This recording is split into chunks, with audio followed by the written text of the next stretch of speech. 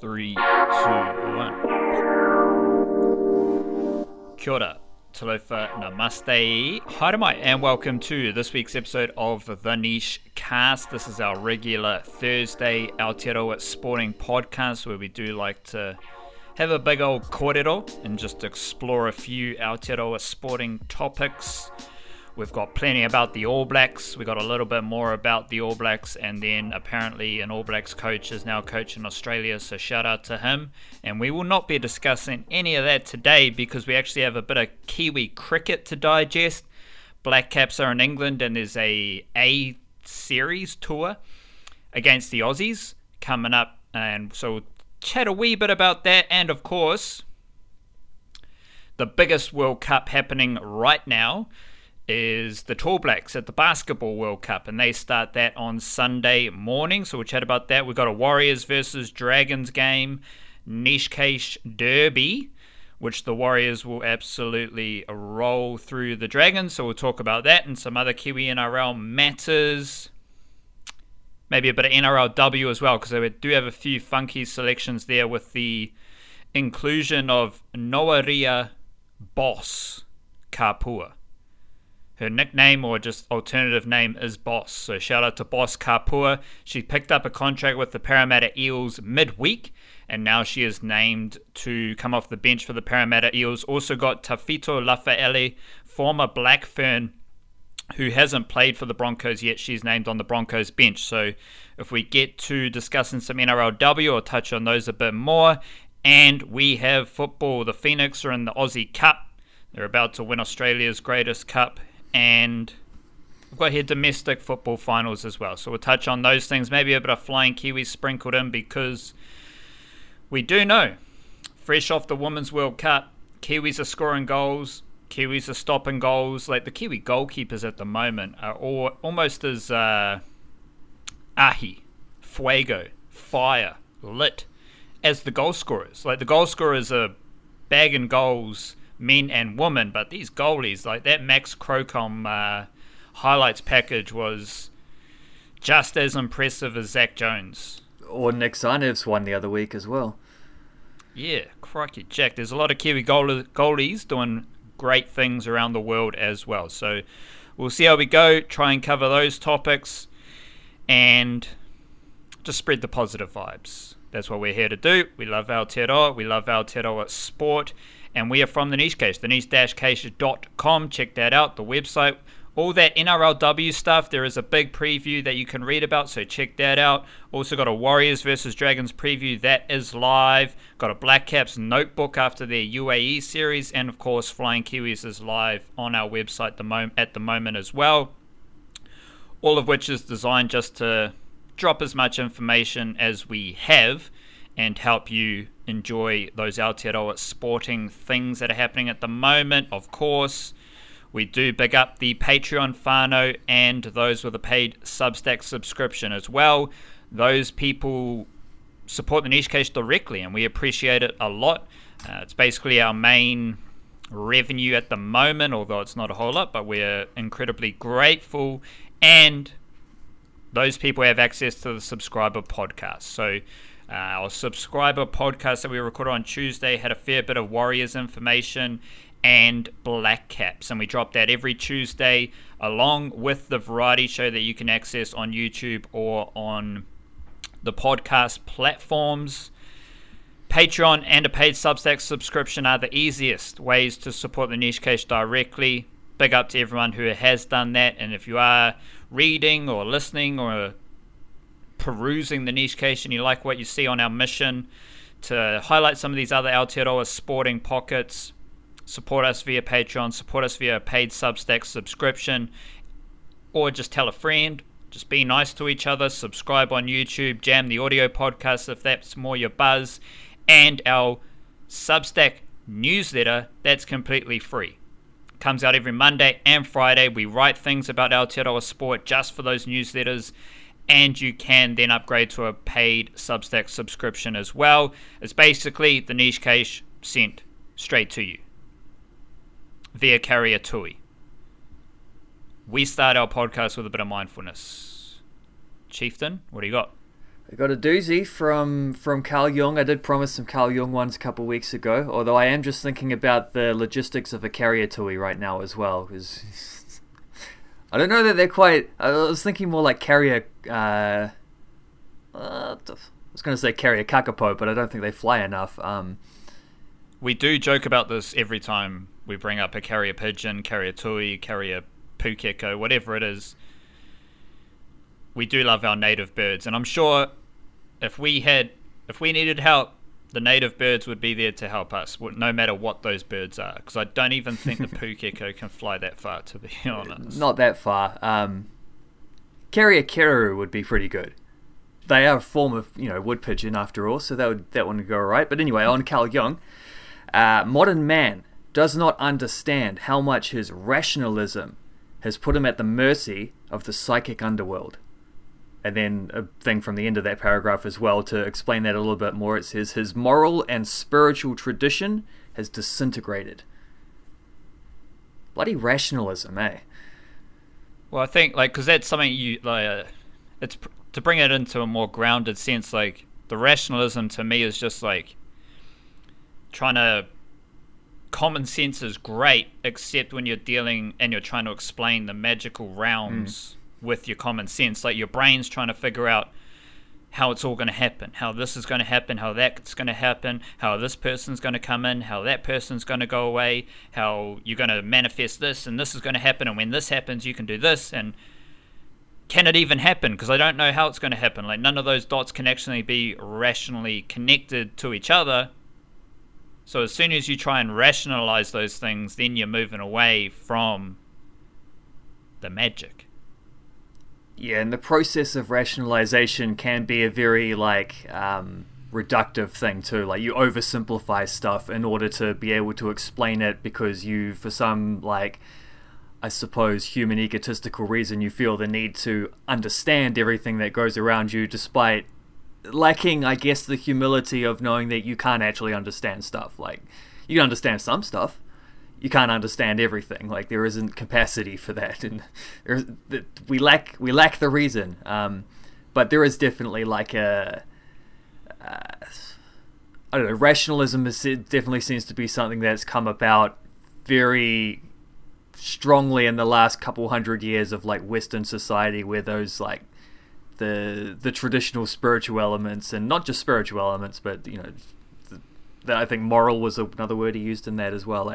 These things get explained away, but they're actually quite important parts of the human experience, and without them we probably as a society can become a little bit rudderless. The rationalism also makes you feel smart, which is an ego thing again, isn't it? Yeah, because your brain's figuring things out. Your brain is deploying logic and connecting the dots. And so it's I can figure this out. My brain and my ego's got everything mapped out, when the reality is that's not the case. Because whatever you've mapped out in your head probably doesn't happen, and then you realize you're an idiot, and so on. I forgot to carry the 2 in that equation. Cricket. Blackcaps cricket. I did think, because the Blackcaps, every time they're overseas or on a tour, they add some more coaches. And I was thinking about that. We are rather cynical about some of these bodies, but I was thinking it just seems like a good kind of development activity, especially cricket, where it's been a topic of conversation a lot in my time watching cricket. It's what does the head coach for a cricket team actually do? But when you're building a cricket program, as the Blackcaps have done, having different insights, different people, offering their expertise, I think it is beneficial, and that is amplified. And I kind of worked my way to this point where I think I enjoy the Blackcaps program at the moment, their development and how they build everything into the top tier Blackcaps. Top tier Blackcaps is major tournament Blackcaps, first 11 Test cricket Blackcaps, and everything around that kind of just funnels into that upper echelon of Blackcaps cricket. So as much as I do want to poke fun at having new assistant coaches for every tour, because now you got Stephen Fleming and Ian Bell or something, and that's fine. It's actually cool. Those people are adding to the system, to the program. But at the same time, you've had like Aditya Ashok and Dean Foxcroft called up to the Blackcaps. I think they're going to play the tour games against Worcestershire and Gloucestershire in England this weekend. Then they will go to the New Zealand A team, who are playing 2 tests and then a couple of ODIs, 3 ODIs. First test, unofficial test, that starts next Monday. So when you kind of work through this, you can see a pretty well-designed Blackcaps development structure, and I do want to just highlight that because I settled on it recently. So this seems to be working out pretty well, and I think it definitely is working out well. We do have a strong record of highlighting when these organisations don't do things well, but I think in this case the Blackcaps are doing things pretty well, and I am interested in this New Zealand A squad strictly for the longer format at the moment. When we get to the one-dayers, I'll preview that, but there are the veterans, right? There are the dudes who add their mana and their experience to this group. Tom Bruce, Cam Fletcher, Scott Kugelheim, Sean Solier, Ajaz Patel, Jacob Duffy's in that category as well. But the youngsters here that I'm most interested in, like you've got Ashok and Foxcroft.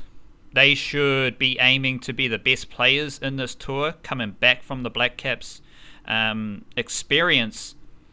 Mohamed Abbas continues to enjoy a swift promotion. He made his debut last summer, and now he is getting a couple A gigs, which is good for him, so shout out to him. And there's also Will O'Rourke, tall Canterbury seamer, who I talked a lot about last summer. Mitchell Hay, Canterbury wicketkeeper. Josh Clarkson, who was instrumental in helping Central Districts win the Plunkett Shield and Ford Trophy. He's there as well. So that's kind of my funky group that I'm most interested in for the series. Brett Randall, very interesting seamer as well, but he's a bit older, but he's coming into the A system for one of their tours. So there are Clarkson's 26 years old, Mitch Hayes 23, Will O'Rourke's 22, Mohamed Abbas would be 19, 20 years old. But of course we don't care about the ages because it's all about, experience and where you are in the Blackcaps pecking order. But this is a very interesting A group with the experienced campaigners leading some pretty interesting young talent. Yeah, and that's because a couple of years ago they cut back the Plunkett Shield by 2 rounds. Like, it used to be just home and away against everyone. There's 6 teams, so that's 10 games, and they cut it down to 8 games. And that was something that was quite controversial amongst cricketing fans at the time. And I would say I certainly wasn't. I was certainly opposed to that concept of shortening the aspect of the domestic season, which probably is the best development pathway for play. Well, not pathway, but opportunities. That's when you learn the most about your cricket, is playing the long form stuff. But to their credit, and I guess this isn't entirely balanced out, because I don't see why you can't have both. But to their credit, one of the things New Zealand cricket did when they cut the Plunkett Shield back was reinvested some of that money in boosting up an A program, which they've had that. Obviously, there's always been A tours and second 11 stuff and the history of cricket, right? But that's certainly something that that the Blackcaps men's side of New Zealand cricket in particular made a big point of around that same time, is getting the A program, regular tours every summer. And I think it has been something that's been quite successful for them, is giving that little bridge between domestic cricket and international cricket, bringing the best sort of the best domestic players below the Blackcaps squads, bringing them together and getting them working with each other, and playing against some decent touring teams in some examples, going on tour in other examples. Like, it's been something they've put effort into, and it's, I don't know, I think that has been quite successful. Most of the guys that you're seeing coming into the Blackcaps as newer faces over the last few years have usually done so coming through A tours. Like, it's also very helpful for us as well, isn't it? Because we get to see where the thinking is. Like, who are the next guys in line? Well, they've picked an A tour, so they've told us who the next guys in line are. We already know this now. And it's always interesting to see which dudes make that step up because there's only so many spots available in Blackcap squads. So when you get A tours, it just expands that out a little bit more. So you get to understand that thinking. You get to see that milestone of someone going from, I've been like Clarkson, for example. I almost said Jordan Clarkson because I've been thinking about basketball. But Josh Clarkson, for example, finished the last season so well. And now he's playing A cricket. Like there's a progression there in his career that we can now see, where it's like if there were only Blackcaps tours things, you don't see that until they get to that three or four steps further down the line, which might not even happen for someone in that position because again, only so many spots going around for the Blackcaps, and a lot of that stuff just sometimes is opportunistic of where they're going on tour at what time and who's available, who's playing IPL or 100 or whatever at the time, and which positions are needed, that kind of stuff. So it's to your first point basically about how the Blackcaps have. I think a lot of this does come down to having a very sturdy first 11 as well. Like when you have that stuff sorted, like they for the 5 or 6 years they've been a very good cricket team in most formats, in all formats at some point. But in particular, their Test team's been quite strong for a number of years now. They were the inaugural World Test champions after all, and when you've got that stability from your first 11, you're not trying to solve problems with stuff in there. It just flows naturally, and you have the room, therefore, to start building on your depth a bit and working on some of the pathways for coaches as well as players, as you say. Like, I think it's a reflection of a stable and successful team is when that stuff starts to come through. Because I look at this in other sports where a lot of the times, like a football team starts struggling, and then it's like, okay, well, we're going to pick all the kids now because the older guys suck, so we're going to promote some academy players. And that's not necessarily the best environment for academy players to come through. Like the teams who are the strongest teams are often the ones with the best academies because everything's just in alignment and resourced well, and you're not trying to, the problem solving stuff I'm talking about. You're not trying to do that about, well, this young kid is here, but we need a centre back, so maybe we'll try.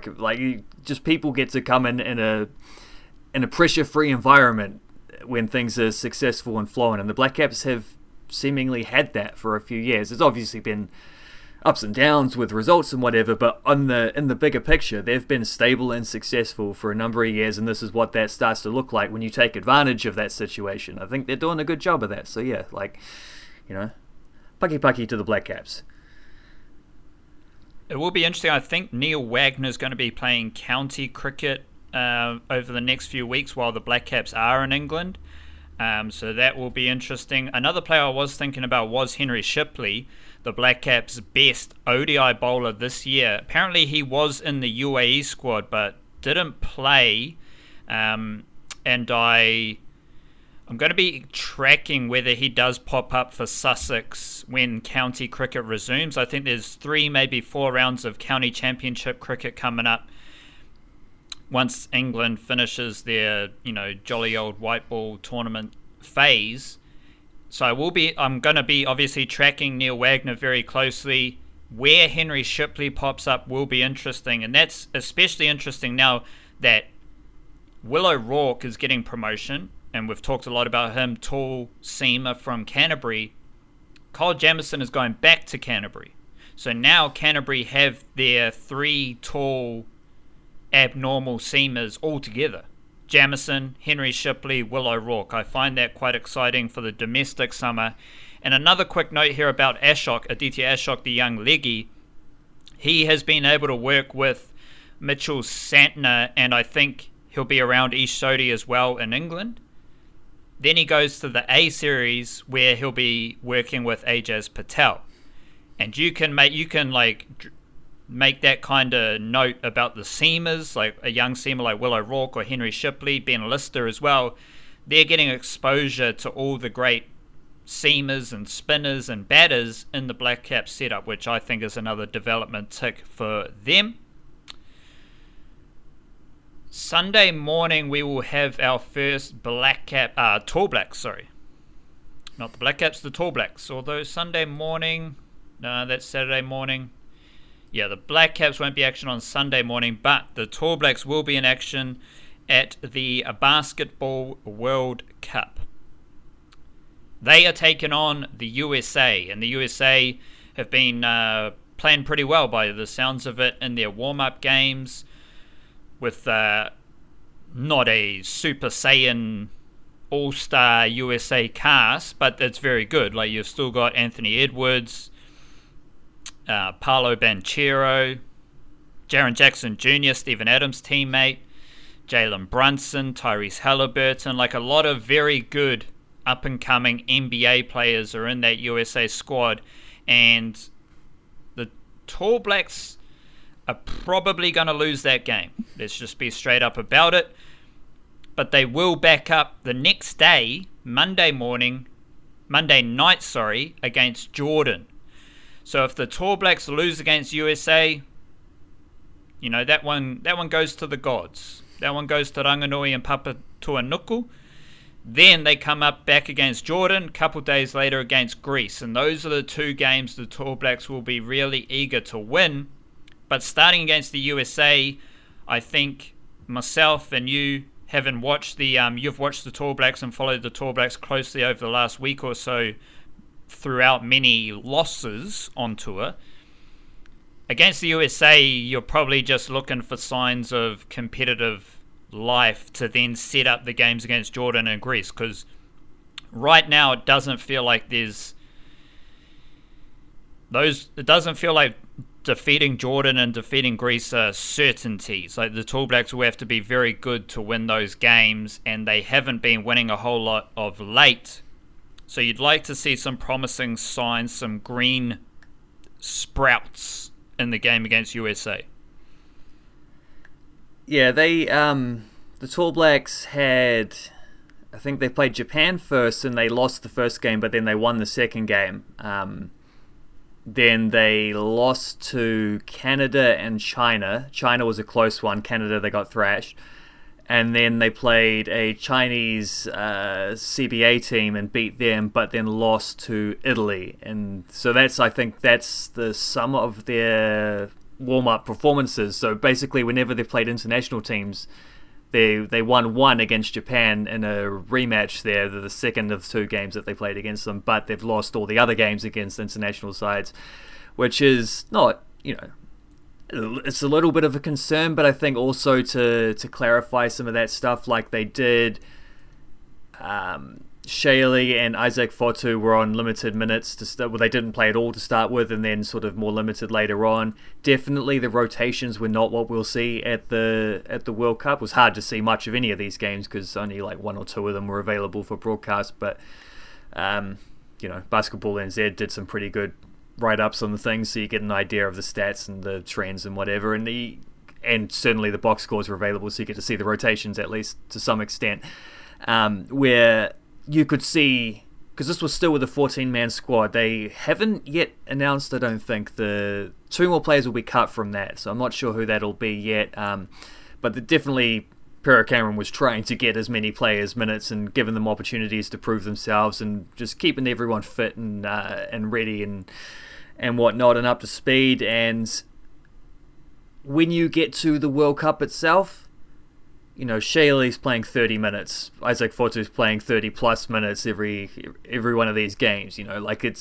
It's not going to be a case where everyone gets 15 to 20 minutes. You're tightening up with your best players playing more often in the combinations that they're used to. Combinations is a tricky one, though.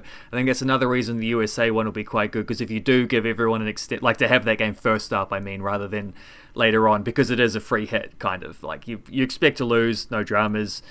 We can go out there and give those rotations their first real extended go together, and a starting lineup that's going to include like Shaley and Finn Delaney and some of these guys who've maybe been to previous World Cups but haven't been like the star players at previous World Cups, and now they're here to carry the team to some extent, which they kind of have to do because there's no Webster brothers here for the first time in a long time, and those are not only two key sort of veteran players in the squad, but also they're probably your two best scorers, and if you don't have that, you're going to have to spread the wealth around between a bunch of different players, which I do think they have the capability to do. Like, rather than having someone who's going to go out there and score 30 points in any given night, it's a little bit more about, let's see if we can get 4 to 5 guys with in that 10 to 15 range kind of thing, and just win that way with a team effort that spreads things around on the back of what we can reasonably expect, I think, because even in those games where they lost a lot of them, defensively they seemed pretty handy, except against Canada. But Canada is stacked. Like, that's a team that's competing for the title at this World Cup. So, like, defensively they were pretty solid against most of the other times. So when you get into these games against Jordan and Greece, and in particular, you would hope they can keep them down within a realm of scoring to where the Tall Blacks can do their, like, spreading it around, chipping in here, there, and everywhere, and just doing enough. Turnovers were the big issue in those things, as I sort of detailed on the variety show the other day. Like, whenever they lost, there were just big turnover things, and hopefully Shaley being a more prominent role in the games that matter will help that, because he is their main ball handler, and he is a sort of, key veteran leader out there. He is someone who's hopefully not going to be taking silly risks and throwing the ball away and whatever. So there's reason for, like, not concern, but just at least pumping the brakes on maybe, okay, this is maybe a little bit of a Tall Black squad that's kind of trying to figure things out a little bit. They don't have a lot of the players they've relied on for the last 5 to 10 years, and this is a little bit of the next step in the evolution. But at the same time, there's reasons to think that some of the stuff we saw, particularly with some of them defeats and the high turnovers, blowing a couple fourth quarter leads, I think Italy and China were the case there. Some of that negative stuff from the preparation, there's reason also to think that won't necessarily be the case at the World Cup, because there were warm-up game asterisks over that with rotations and players and whatever. I'm not as optimistic as I was maybe this time a year ago, just thinking about the general trajectory of Kiwi basketball and how that would hopefully be reflected at this World Cup, because they don't have all of their best players available. But, it's still Tall Blacks at the World Cup, so there's still a level of mana and energy and commitment that you're going to get from any Tall Blacks team. Like, that's just always going to be the case, because that's the culture of this side. And I'm now cautiously optimistic that they'll turn it up. Jordan is a team they usually beat, and they have beaten them with weakened teams in Asia Cup, and I think they beat them for third place at an Asia Cup not that long ago, and World Cup qualifying they played them a little bit, so they're used to playing Jordan. Obviously it's different at a World Cup, but that's a familiar opponent. And Greece are tough. Greece are very tough. I would say Greece would be favourites against the Tall Blacks for sure. However, they don't have Giannis Antetokounmpo. Like, they don't have the one guy who would have turned that into a unstoppable juggernaut, which does make it a more competitive game. So we'll see how that goes. So, but go back to the USA game. Probably going to lose that game. What do we want to see? Minimal turnovers would be ideal, because you're playing a high quality opponent who are probably going to first force a few turnovers. So if the Tall Blacks can have less turnovers against the USA, I think that's a promising sign. And you're also probably going to struggle to score points, as you said, with the players they have. It's not like necessarily conducive to scoring 100 points regularly, let alone against the best team in the tournament. Well, also when you look at who the USA have, like that team, because it's not Kevin Durant, LeBron James, Steph Curry, all the superstars. What they've got is, like, unreal defenders across the board. They've just picked all the solid, like, the third best player on every NBA team kind of thing, which I actually think is kind of dangerous, because it's not hyped up, but it is.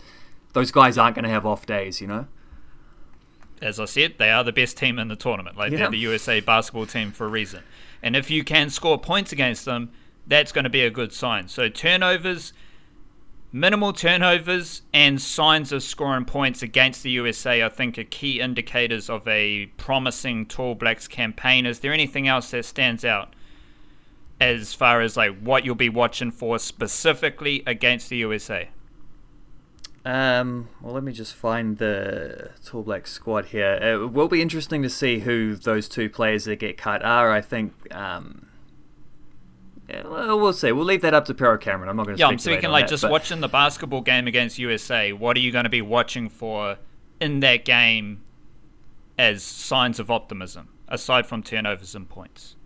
Yeah, well, the reason I was thinking of that is because I was wondering, like, who might be the young dudes who are suddenly... Because, like, okay, you don't have the Webster brothers.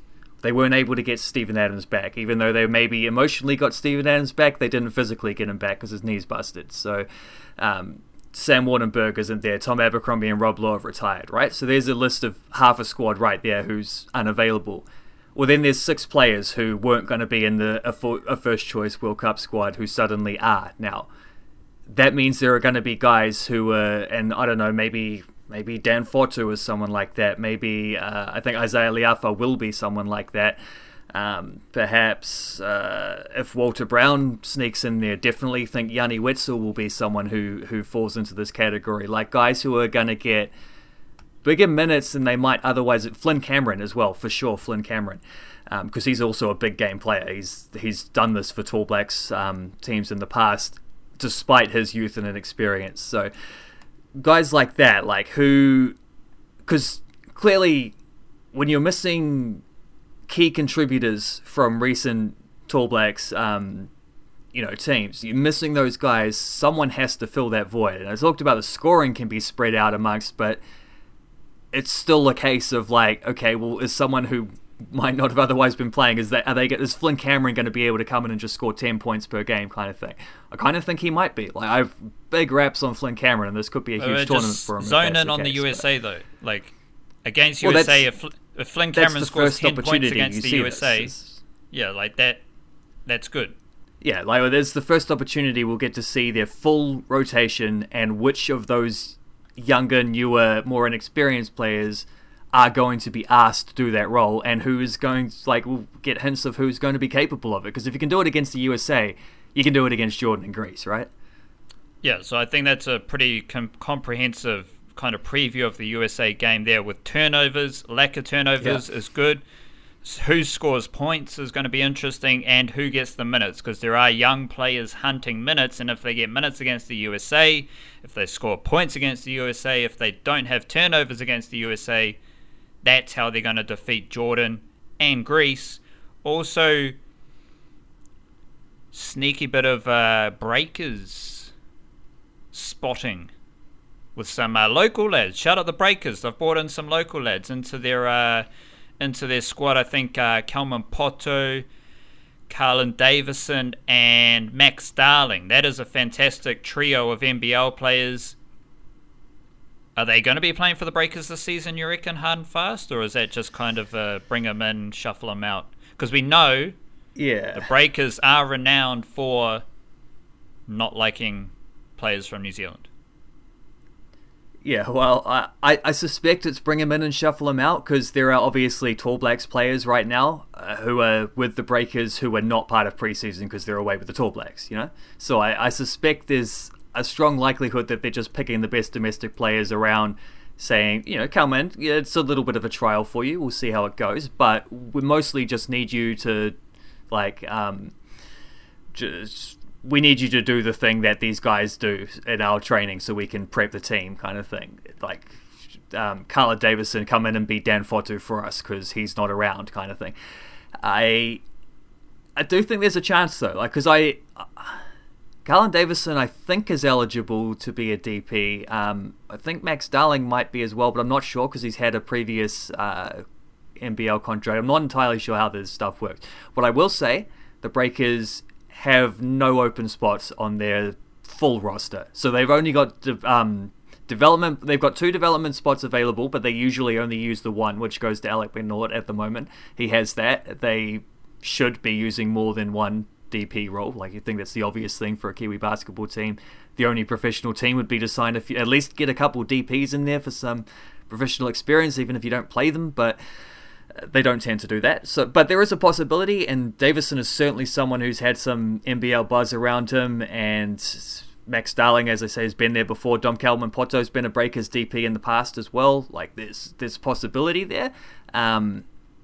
We'll see how that goes, though. They could also be signed as injury replacement players, so where it's like, if an injury happens, you come up. They did that with Jaden Bazant last year, so he trained with the team a lot, but wasn't actually in the team until someone got injured and he kitted up, and then they came back and he wasn't there anymore, but there's possibility like that. It's nice to see those guys around and getting the experience, even if it's nothing else, though. It's still better than nothing.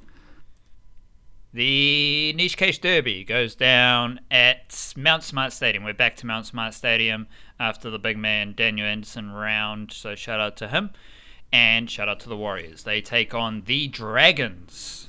Dragons who kind of suck. No disrespect, Nico the Wildcard Dragons fan here. A little bit of disrespect because you used the word kinda. The Dragons, I think that's inaccurate. suck. No, thank you. No caveats or anything there. And this will be another interesting game for the Warriors. Expect a big crowd, and I have got an additional distillation. Putting these last 3 wins for the Warriors through the filtration system, and you don't really like filtered water is good, but you also want to expose your gut microbiome to unfiltered water as well. So just for all the listeners out there, don't worry if you're not filtering your water, but I do like to filter and distill Warriors performances out into key insights. The variety show was all about big crowds and a finals atmosphere that the Warriors have been up to their neck in. So if you want to explore that take, you can check out the variety show where I lay it all out. Big crowds, finals atmosphere, honkadori. One thing I did realize is that the last 3 games, the Warriors have played those teams for the first time this season. First time playing the Titans. First time playing the Tigers. First time playing the Sea Eagles. Now, we had also built up this idea that all 3 of those teams are quirky, out-of-the-box, attacking teams with plenty to play for. They are not easy games, right? I think the Dragons are an easier game than those 3 teams. The Dragons don't have that attacking funk. They don't have the willy-nilly approach. They're just not as good at rugby league.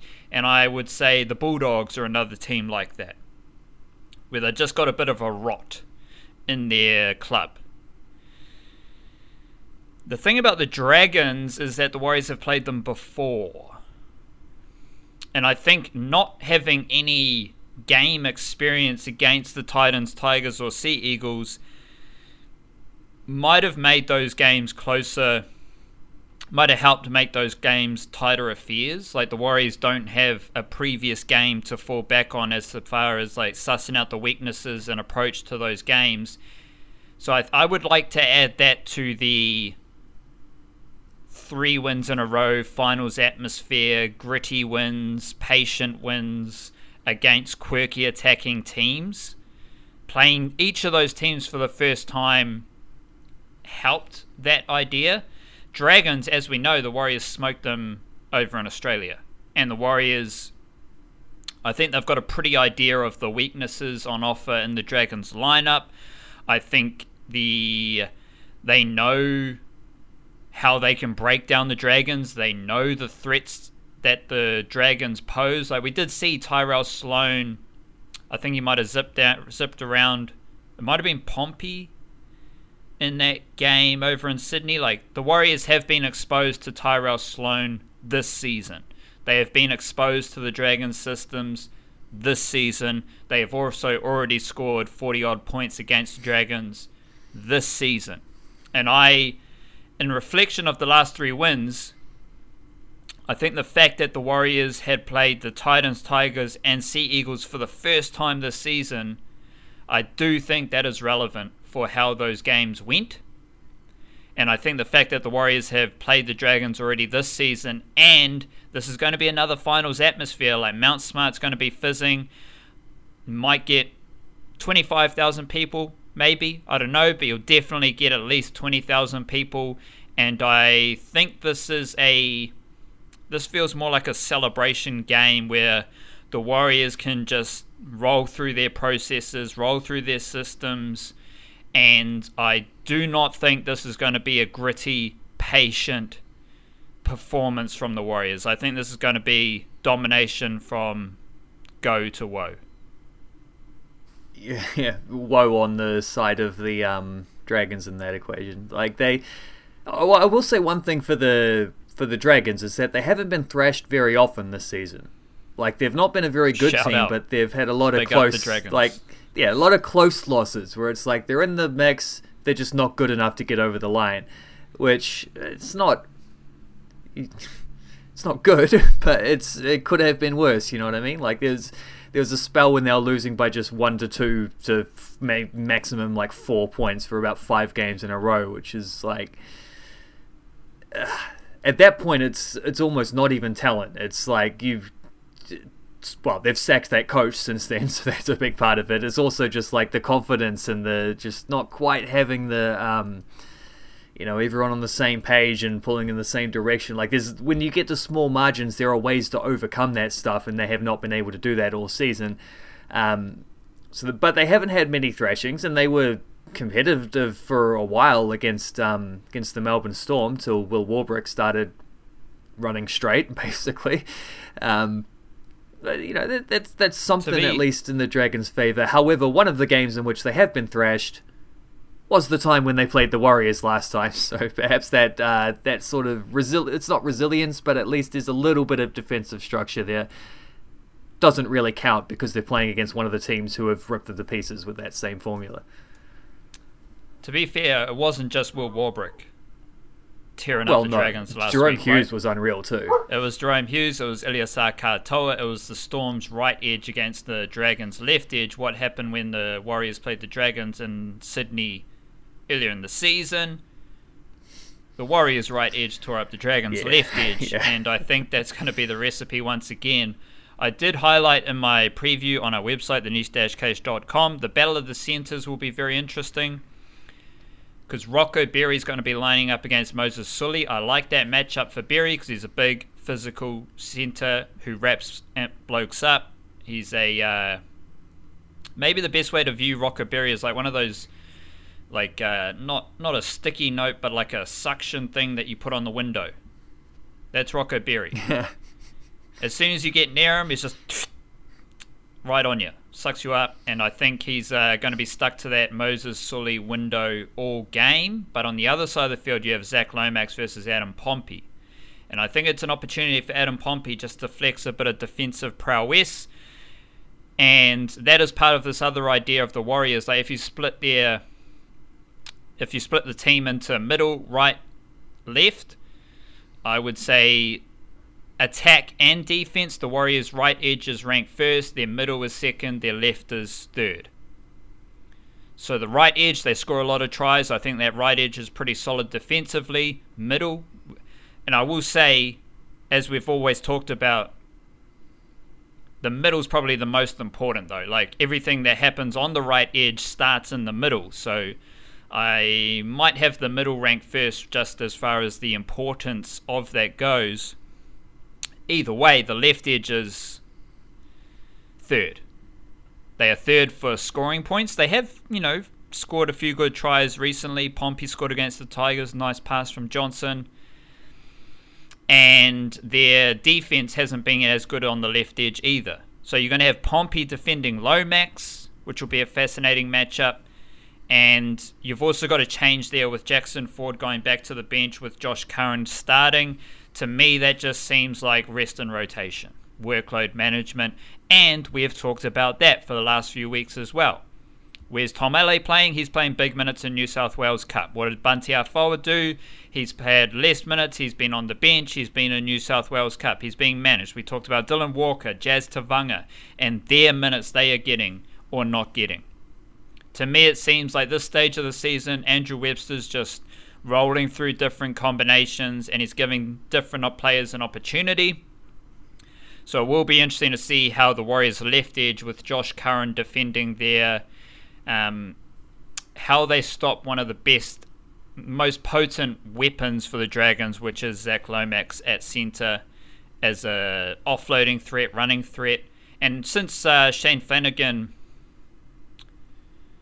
since he got the job to start coaching next year, but he's already doing stuff for the Dragons while he's Sea Eagles assistant coach. I do think Zach Lomax has played better footy. So we'll be interested in how Adam Pompey matches up against him. But I think the Warriors' forward pack is just far superior, and they'll just roll through them, and everything else will be great. The Dragons are also 0-11 away from home this season. Shout out to them, because there's a lot of noise right now about the Knights, right? The Knights have won 7 in a row. The Knights' home ground is amazing. Mount Smart is amazing. There's going to be 20,000 people there. The Dragons are 0-11 in away games this year. None of those have been as tough as going to Mount Smart Stadium, which I think sets it up quite nicely. Yeah, I didn't realise the 0-11 thing. But then, I've tried not to focus in too much on the ins and outs of Dragons' results and stuff this season because they haven't been very good. So what do you say? Pompey and Montoya are on the Lomax Ravalawa side, is that right? I believe so. Lomax hasn't played recently, but before he missed a couple of games. Yeah, but when he was playing a couple of weeks ago, he was playing right centre, I believe. Yeah, because that was one of the things with the old coach was they had been playing him at left centre so that he wouldn't do his little flick offload, and also to try strengthen that side defensively, but then it just nullified his strength and didn't work. So yeah, he has been back. Ravalawa right wing and Lomax right centre, and that side's been pretty good. The Sully Matt Feagai side on the left for the Dragons has been awful. Like, defensively in particular, because Sully is a big lad who runs the ball hard. Like, that's solid. But those guys have been real, and that's the side that Will Warbrick scored a hat-trick on as well. So, they've been shocking defensively for all season, but in particular recently, that's a worry. And that's the Rocco Berry and Watene-Zelezniak side, isn't it? And Watene-Zelezniak is the guy who scored 19 tries in his last 12 games. So I would suggest that's a rather worrying factor for the Dragons coming into this, and a extremely positive factor for the Warriors, where that's the side where they've been the best at scoring lately.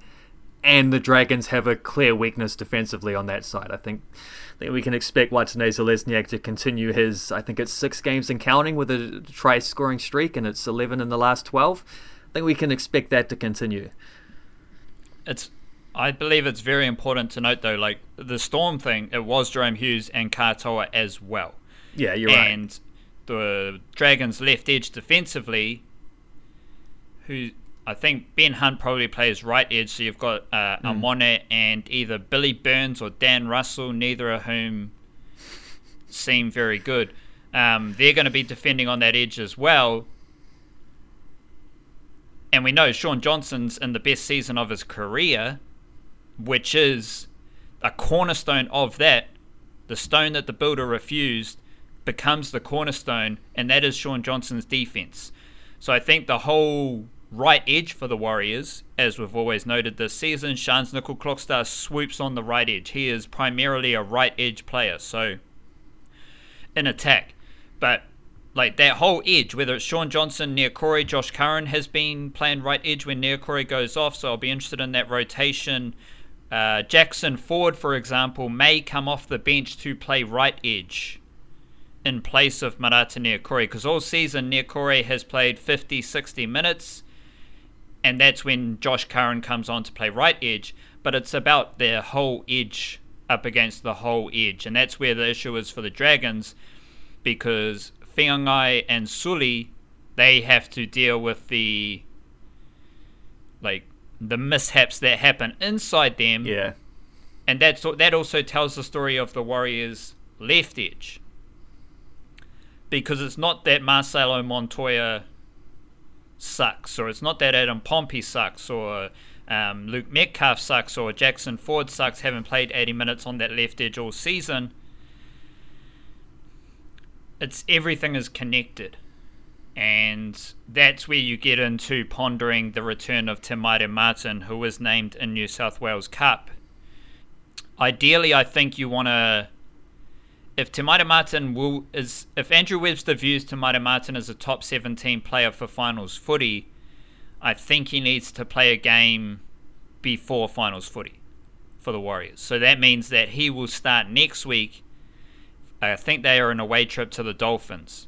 And I think Te Maire Martin is just a better player than Luke Metcalf straight up and down. Better defensively. He doesn't have the speed of Metcalf, but he's a fantastic ball player.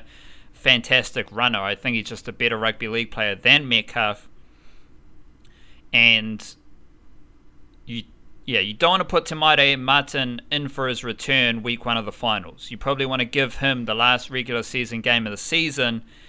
And then it's like, what? So that battle between Metcalf and Te Maire Martin is very interesting, and I think Te Maire Martin is a key cog in making that left edge more potent in attack, because he's a better ball player than Luke Metcalf, and also more solid defensively, because like his mana is pretty high. Like the effort he was putting in earlier in the season was blatant, and I just think he's a better player than Metcalf. I'd imagine, I can't remember enough about the first few games of the season, but I imagine he brings a much bigger kicking option as well than Metcalf, right? Not necessarily, because Metcalf did have a few more kicks against the Sea Eagles, and it's those punchy kicks that I was talking about with Shaun Johnson. Metcalf had a couple of them down the left edge. I think Te Maire Martin is a better player overall, so he does have a bigger kicking quiver, and he does have the same kicks, but Metcalf's a pretty good kicker, and he did show that against the Sea Eagles last week. So either way, I don't think it matters given how much kicking Shaun Johnson does. Like, you do, both of them are alternative options. In the same way, Wade Egan can kick out a dummy half if he needs to, but ultimately Shaun Johnson is going to be doing most of the kicks. And it's also, I was thinking, like, it's pretty good right now, because I think a lot of Warriors fans, they might be frustrated. I do tap into this a wee bit. It's like the Warriors have won 6 in a row, but it's all about the Knights, right? Because they've won 7 in a row. Let alone people realizing that home field advantage matters. The Warriors didn't have home field advantage for 2 or 3 years. All of that stuff. Right now, you don't want anyone in Australia talking about the Warriors. Because we want to sneak under the radar, we want to surprise teams and surprise Australians, but also, who are the Australians talking about right now? It's clubs in turmoil. And that's a good thing for the Warriors, because they are not in turmoil. Everything looks pretty solid for the Warriors. And I do feel like during that pandemic phase, which we know was absolute mayhem, and I don't really want to judge anyone involved in the Warriors from that pandemic phase, but people were pretty off Cameron George. There was a lot of like niggle about the owner and how involved in just his antics. All of that just doesn't matter at all right now, because the Warriors are pretty solid. They're a solid business operation. They're a fantastic development club. The NRL team is solid. And whether it's the Rabbitohs, whether it's the Tigers, the Dragons were in turmoil for a little bit there. There's no shortage of idiotic Australian antics in the NRL right now, and the Warriors are part of none of it. And that's just a good thing to savour at the moment. Yeah, I'm just looking at some things, because you mentioned Shaun Johnson doing a lot of kicking. It feels like Shaun Johnson in this Dragons game is just going to be able to absolutely control things off his boot, because the Dragons, I can tell you, are 15th out of 17 teams for run meters, total run meters. They are 15th out of 17 teams for post-contact run meters, and they are 16th out of 17 teams for kick return meters. So basically, if you pick them deep, sorry, who's what? Last week it was about Sea Eagles were last for kick return meters. Are they still last for kick return meters? Let me check. They are still last for kick return meters. By, yeah, it's a decent margin, but they might be catching up to the Dragons because they're not doing anything. So yeah, they're if you complete a decent set, make 40 to 50 meters and kick from just inside the half, and then set the Dragons up inside their 20, they're not getting out. They're not going anywhere with that. You're just going to keep them kicking from inside their half the whole game, and you're going to steadily win that arm wrestle, go closer and closer, and then you just pick on their left edge defensively, and just Watson leaves unless next scores a couple tries, and there you go. Like, there's a simple formula to doing that. It's like, thinking back, the Warriors patiently grinded the Sea Eagles down, and heading into that game, I did say the Sea Eagles were last for kick return meters. So you can see how they work together. We're going to grind down the Sea Eagles, keep kicking down their end. They're not going to make many meters. We will make hay as the game goes on. That is amplified a few times against the Dragons, because the Dragons, they don't make post-contact meters, they don't make run meters, and Tyrell Sloan is going to be picked up and driven back every time he returns a kick. So the thing to watch out for as far as practical things is that the Dragons will start their set of 6. They will be tackled, first tackle in the 20 meters every time. And if you do that 10 times in a half, 10 to 15 times maybe in a whole game, it adds up. And that's where you're going to see the Warriors just grind down the Dragons. Yeah, I don't know if I've got a thing here for errors, but I'm guessing I don't know. I actually don't know where the Dragons would be on errors, but yeah. Well, it's conversion percentage. Here we go. Oh no, wait, that's kick conversions. Yeah, mate. Fucking wrong one. Possession. They are 8th in possession. Around about one of the many teams hovering around that 50% mark. So they don't make too many more errors compared to their opposition, but they don't need to make errors if they're running off their line, do they? You're already in bad position. Yeah, but have you gone to errors? Stats? Errors? No, because it doesn't have it on the generic page that I ended up on. Oh, hold on a second. So we'll go errors. The Dragons are 11th for errors, so they're not that bad. Yeah, Warriors are mid-table. 12th for errors. Another stat to watch out for, and this is another tip for the bandwagon. That was my latest Warriors yarn. The Warriors, they don't offload. They are 17th for offloads. Interesting. So whatever racial stereotype you've got about Warriors footy and offloads and Ali Lauatiti, that doesn't happen with this Warriors team. So keep an eye on that one. As far as other interesting bits and bobs in the NRL, can't see the Eels defeating the Panthers tonight, Thursday night, but if they do, Dylan Brown's going to be one of the best players on the field. So I'd like to see that happen.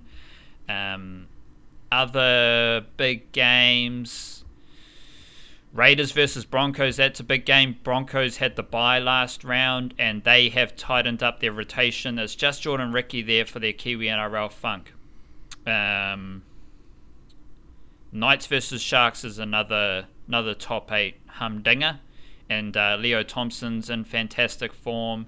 And you've got the regular Sharks, obviously. Greg Mazu did say on the Variety Show, maybe the sub-pod, hat-trick of hat-tricks last week. Greg Mazu, Will Warbrick, and Dallin Waitene-Zelezniak, all from Aotearoa. No Australian did that, let alone 3 Australians. So, we're out here. I did mention NRLW. There is a full preview that you can check out. But the Parramatta Eels are dead last. They've lost all 5 games, and now they bring in Kapua from Taupo. She was playing... This is an interesting idea, actually. Kapua was playing for the Bulldogs under 18s, I think it was. And the Bulldogs have been very busy in recruiting players from Aotearoa to go into their Tasha Gale Cup and New South Wales Women Premiership team, but they don't have an NRLW team. So the Bulldogs invest all this money and effort and resource into recruiting players from Aotearoa to then play for other NRLW teams. Because the Bulldogs don't have an NRLW team, but they are, fair play to them. It's actually a bit weird considering that the Bulldogs they've kicked out all their Kiwi NRL players in the NRL team. So I'd love to see the Bulldogs suck even more, because there's no Hayes Perham, there's no Karl Oluwapu, there's no Raymond Faitala Mariner. They're all gone, and the Bulldogs still suck. So obviously none of those players were reasons why. So yep, don't like the Bulldogs. The Dragons had a big win, and they've got the halves pairing, Tyler Nathan Wong, Racing McGregor. Talk a lot about Alexis Tawani'i. She's still there. And it's going to be Alexis Tawani'i versus Georgia Hale in the Dragons versus Titans. Georgia Hale is first for tackles made in the NRLW. Alexis Tawani'i from Wellington, she is third. And she's also much younger than Georgia Hale. Maya Hilmawana returns for the Roosters. She's a fantastic big bopper up the middle. She is starting prop. And you've also got, as I said, Tafito Lafa'ali Blackfern. She is playing for the Broncos off the bench. First game this season for her. And the Raiders, they also have a former Blackfern in Shael Robbins-Retty. So that game will feature two former Blackferns coming up against each other. I think Lafa'ali is going to play in the middle. Shael Robbins-Retty, as we know, she's out at left centre for the Raiders. And that's about it. Lyshawn Albert-Jones is promoted to start at edge for the Newcastle Knights as well. In NRLW, you've got, as I said, the Eels are dead last. They haven't won a game yet. Roosters, Knights, Raiders, they are all 4-1 at the top of the ladder. And they all have an abundance of players from Aotearoa. Roosters have Fotu Moala, Otese Pule, Maya Hilmawana. The Knights have Shanice Parker, Abigail Roach, Nita Maynard, Lyshawn Albert-Jones. And the Raiders have Api Nichols, Madison Bartlett, Shael Robbins-Retty, Kiri Hiratina, Matua, and maybe Mackenzie Wiki. Mackenzie Wiki was named on the extended bench for the Raiders this week. Otherwise, I think we can all just chuckle at the mayhem of some of those Australian NRL teams. Like, it's quite funny, especially from the Kiwi NRL perspective. Like, we're out here, we're taking over the NRLW. You got Joey Manu named at fullback for the Roosters this week. Fantastic players on both sides, men and women from Aotearoa, and some very weird Australian NRL antics do not involve players from Aotearoa, so that's great. Just on that, the hat-trick of hat-tricks things as well, further to that point, I was looking at the top try scorers list, and you've got a three-way tie for first, which in itself is a narrative to follow for the rest of the season too, because that's Dallin Watene-Zelezniak, Alex Johnston, who's always up there, and Jermaine Asako. So you've got two Kiwis in the top three, all on 21 tries. Michaeli Ravalawa is on 20, he's Fijian. Dominic Young is on 20, he's English. Then you got Ronaldo Mulatalo on 19. Alofiana Khan-Pereira on 19, the other Australian. And then Greg Marzio is on 18. So there's 4 Kiwis in the top 8 and only 2 Australians. It seems like the... It feels like the NBA big man thing. Probably, they're all Europeans. I was going to say, like, it's probably even maybe the Dally M. You're going to have Sean Johnson. You might have some other international players there as well. But it's like the leading try scorers. But if, like, say, Alofiana Khan-Pereira, who I think is eligible for Samoa, he might play for Samoa. So then it's like, just list the top 5 again. The top 5 is Watene-Zelezniak, Johnston, Isako, Ravalawa, and Young. So none of those players might play for Australia. Like, Johnston is PNG. That's right. There you go. So, like, the leading try scorers in the NRL are not Australians. So that's great. Because, as we know, Tigers, Bulldogs, Dragons of no Kiwi NRL fame. So shout out the Dragons. You're the only team in the NRL who will not have a player from Aotearoa in your team, I imagine, with Ben Murdoch-Masila on the extended bench. He might come in, but otherwise, the Dragons suck and they got no players from New Zealand. All these other teams are absolutely shambolic. Easy to see why. Quick note to finish. Wellington Phoenix, they have an Aussie Cup fixture this weekend. And there's also domestic footy finals. Is that men's and women's Chatham Cup, Kate Shepherd Cup, or? Yeah, the finals themselves aren't for a couple of weeks because the semi-finals have just happened, so they've sort of set that up. Just so people know, that is Christchurch United are playing Melville in the Chatham Cup final, and it is Western Springs against Wellington United in the Kate Shepherd Cup final. So those will be on the same day, I don't know, probably in about a month, because they'll be after the league seasons are finished, which still have a couple weeks to go, so they'll come back around to that. But there was some good semi-final. I don't know if you saw the one with Melville beating Waterside Quarry, and then Jerson Lagos I think he scored two goals actually. Yeah, then he went to the crowd, chucked a hoodie on for some reason. I don't know if that must have been spontaneous, I don't think that's a planned thing, because it just didn't seem to be any point to it. But he's a bit of a character, that dude. He's, Christ, I'm trying to remember. I think it's Colombian. I think he's got Colombian heritage, yeah, and he's big on the old TikTok. He's done quite well for himself on that, so... he was a fun player to watch, one of many fun players to watch for Melville when they were in the National League last year. They're not going to qualify for the National League again this year, but they do have a Chatham Cup final coming up, so that'll be cool. But the Wellington Phoenix Aussie Cup, do you have some preview notes for that? I do encourage anyone, follow us on Instagram, follow us on Twitter. Lots of Flying Kiwis information, lots of video clips, got a big Flying Kiwis yarn, so there's plenty of Aotearoa footballers doing great things around the world. But here and now, to finish the podcast, how are you feeling about the Wellington Phoenix heading into an Aussie Cup game? Is it a finals game? What's happening? Squad stuff, style of play, what do you reckon? Yeah, round of 16, away to Melbourne City. It'll be a 4 p.m. kickoff New Zealand time, so an afternoon game in Melbourne, which is this time of year, that's not so bad. So they snuck through their first game. I would expect we see a bit of a stronger lineup against Melbourne City, but it is only the second time we'll have them in action under Chiefy's leadership. So there will be that sort of...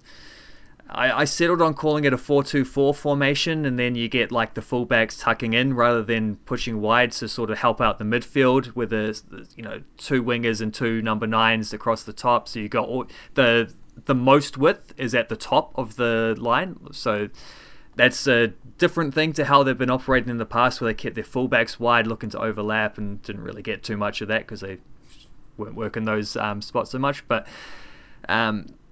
it's a different look to how they've played in the past, and this is going to be a big test because Melbourne City are really good, and it's the third year in a row that they've been drawn against Melbourne City in the Aussie Cup. I think they won 2 years ago on penalties. Last year, I think they got knocked out by Melbourne City, but I might have that wrong. I'm not sure. So it will be a tough test, but it's also effectively a preseason game as well as a cup game. And they haven't signed anyone since the last one. There hasn't been that last import spot is still open. Haven't done anything with that. So it'll be similar to last time, but I would imagine maybe you get David Ball missed that last game. Maybe he comes back in if he's fit again. Not sure about Ben Old's situation. But we'll see how that goes. They had 5 guys in the New Zealand Under-23 squad that's going to Olympic qualifiers, which are going to be hosted in Auckland, and I think next week. It's coming up soon. So there were 5 guys in that squad who have all been released from the Olympic squad. They're going to miss the first game for the Under-23s there, so that because they've been called up to the travelling squad for the Phoenix here. So that's Finn Sermon and Kelly Heald and dudes in that sort of caliber. So we'll see how they go. It would be nice to get another good Aussie Cup run. They've made it past at least the first. They've won a game in this competition for I think 3 years in a row, where they had only won one in 8 years before that. So they're getting better at this thing. But a little bit skeptical how they're going to go, because it is a bit. Last time they played against an NPL team, this time they're up against the premiers from last year and the beating grand finalists. So it's a different story with a rebuilding, not fully rebuilding, but I guess recalibrating squad. They've changed the coach, they've changed the style a bit, a few different sort of points of attack. it's a good opportunity to see where that's at, but it will be difficult to get a result against a strong Melbourne City team. But anything can happen at this stage of the season, and anything can happen in cup footy anyway. So it'll be a fun test to see where they're at. Same as the kind of Tall Blacks for the USA, are there any other key indicators you're looking for coming into this game ahead of the season as far as like ticking boxes, getting things on your checklist? Well, I think just the shot tallies will be interesting, because I think with the last game, against Peninsula Power, I was more sort of just looking for how they played rather than how well they played. I just wanted to see what the new coach's ideas looked like, and so you get a bit of an idea of that. But they also took them 120 minutes to beat a team from a lower grade, right? And admittedly, it was match fitness wasn't there, and there were a lot of young dudes involved in the squad, so it wasn't Phoenix at full steam ahead or anything like that. But I will say I like the idea of how they're setting up, but we didn't actually see that much in terms of chances, clear chances, shots on target. Quite a few shots, but a lot of them were blocked. But that's also kind of the thing when you do play against a weaker team. They will just sit back and try soak you up a fair bit and get bodies between the ball and the goal, and there was some of that too. So maybe Melbourne City, who are quite a possession-based team, will be a bit more they'll play a higher defensive line, and maybe that means the wingers, keeping nice and wide, will have a bit more room to run into, or there'll be more room in the midfield to pass around. Well, there was room to pass in the midfield last time, but it was hard to progress that from the midfield into the attacking third. So maybe there'll be a little bit more space in that kind of way. So that kind of stuff. The first game was just how did they play? What did they look like? What was the formation? What were the sort of patterns that you could see them trying to implement? Now it becomes about okay, well you've set the tone. You've showed us that. Now you're playing against a much better team, but you've also had longer to work on these things. How well can you do this now? Not just what are you doing, but how well can you do this? Beauty. We'll see how well the Tall Blacks can play basketball. We'll see how well the Blackcaps can play cricket. We'll see how well the Warriors can play rugby league. And we'll see how well the Dragons can do it not having any player in their team from Aotearoa, New Zealand over the weekend. Big up yourself. Official prediction for the Niche Case Derby? 40-12 to the Warriors. 2 games with 40 points put on you. Yeah, I think that's going to happen again. Rightio, we'll see what goes down at Mount Smart Stadium on Friday night. Big up yourself. Kia kaha, stay beautiful, cheer cheer.